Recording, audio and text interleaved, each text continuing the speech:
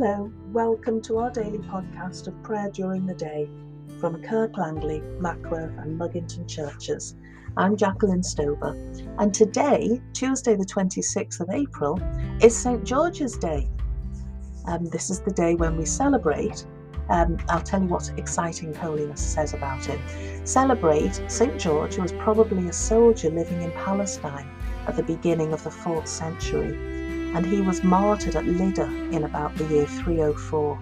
That was the beginning of the Diocletian persecution, and he became known throughout the East as the Great Martyr. There were churches in England dedicated to St. George before the Norman conquest, and the story of his slaying a dragon is probably due to him being mistaken for St. Michael, the angel St. Michael, who was himself usually depicted wearing armour. Or it could possibly be a mistaken identity where he's got mixed up with Perseus, who slayed a sea monster, a myth also associated with the area of Lydda.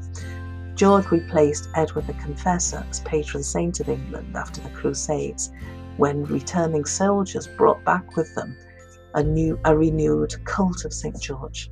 Edward III made St. George patron of the Order of the Garter, which seems to have confirmed his position as the patron saint of England.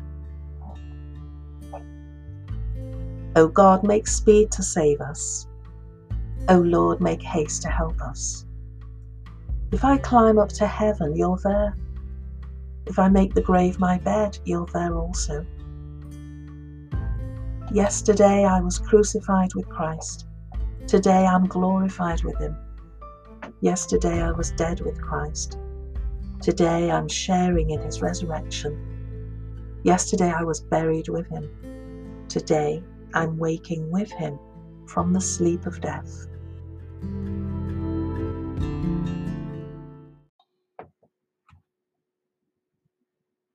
Psalm 66.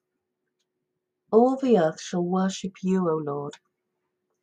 Be joyful in God, all the earth. Sing the glory of his name, sing the glory of his praise. Say to God, how awesome are your deeds. Because of your great strength, your enemies shall bow before you. All the earth shall worship you. Sing to you, sing praise to your name. Come now and behold the works of God. How wonderful he is in his dealings with humankind. He turned the sea into dry land, the river they passed through on foot. There we rejoiced in him. In his might he rules forever. His eyes keep watch over the nations. Let no rebel rise up against him. Bless our God, O you peoples. Make the voice of his praise to be heard. Who holds our souls in life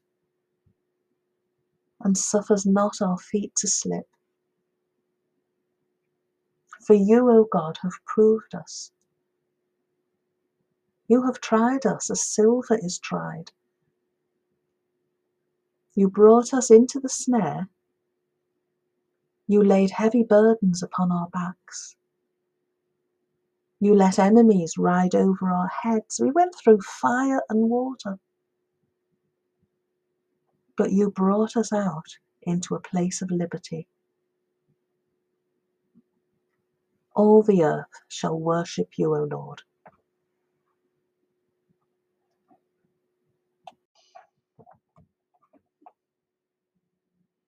And now we get two fantastic Bible readings from the New Testament. The first one is 1 Corinthians 15, verse 42. So we're still talking about the resurrection. So it is with the resurrection of the dead. What is sown is perishable. What is raised is imperishable. It's sown in dishonour, but it's raised in glory. It's sown in weakness. It's raised in power. It's sown a physical body. it's raised a spiritual body. The first man was from the earth, a man of dust. The second man is from heaven. As was the man of dust, so are those who are of the dust. And as is the man of heaven, so are those who are of heaven. Just as we have borne the image of the man of dust, we will also bear the image of the man of heaven. And then Ephesians 6, and this little section is called the whole armour of God. Finally, be strong in the Lord and in the strength of his power. Put on the whole armour of God, so that you may be able to stand against the wiles of the devil. For our struggle is not against enemies of blood and flesh, but against the rulers, against the authorities, against the cosmic powers of this present darkness, against the spiritual forces of evil in the heavenly places. Therefore take up the whole armour of God, so that you may be able to withstand on that evil day, and having done everything, to stand firm. Stand therefore, and fasten the belt of truth around your waist, and put on the breastplate of righteousness. As shoes for your feet, put on whatever will make you ready to proclaim the gospel of peace. With all these, take the shield of faith, with which you will be able to quench all the flaming arrows of the evil one. Take the helmet of salvation and the sword of the Spirit, which is the word of God. Pray in the Spirit at all times, in every prayer and supplication. To that end, keep alert and always persevere in supplication for all the saints. Pray also for me, so that when I speak, a message may be given to me to make known with boldness the mystery of the gospel, for which I am an ambassador in chains. Pray that I may declare it boldly, as I must speak.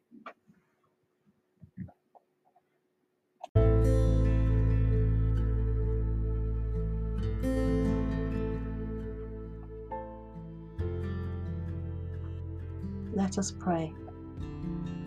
All the earth shall worship you, O Lord.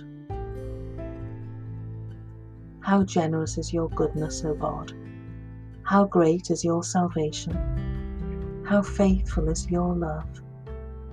Help us to trust you in trial and praise you in deliverance through Jesus Christ our Lord. Christ, yesterday and today, the beginning and the end, Alpha and Omega, all time belongs to you and all ages. To you be glory and power through every age and forever.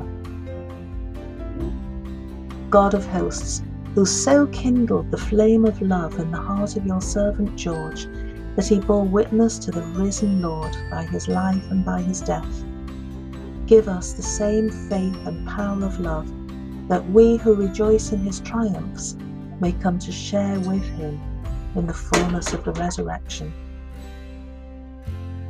Our Father, who art in heaven, hallowed be thy name.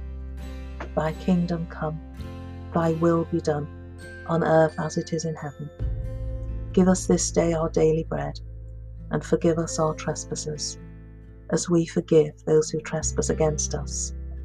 And lead us not into temptation, but deliver us from evil. For thine is the kingdom, the power, and the glory, for ever and ever. Amen. May the risen Christ give us his peace. Alleluia. Amen.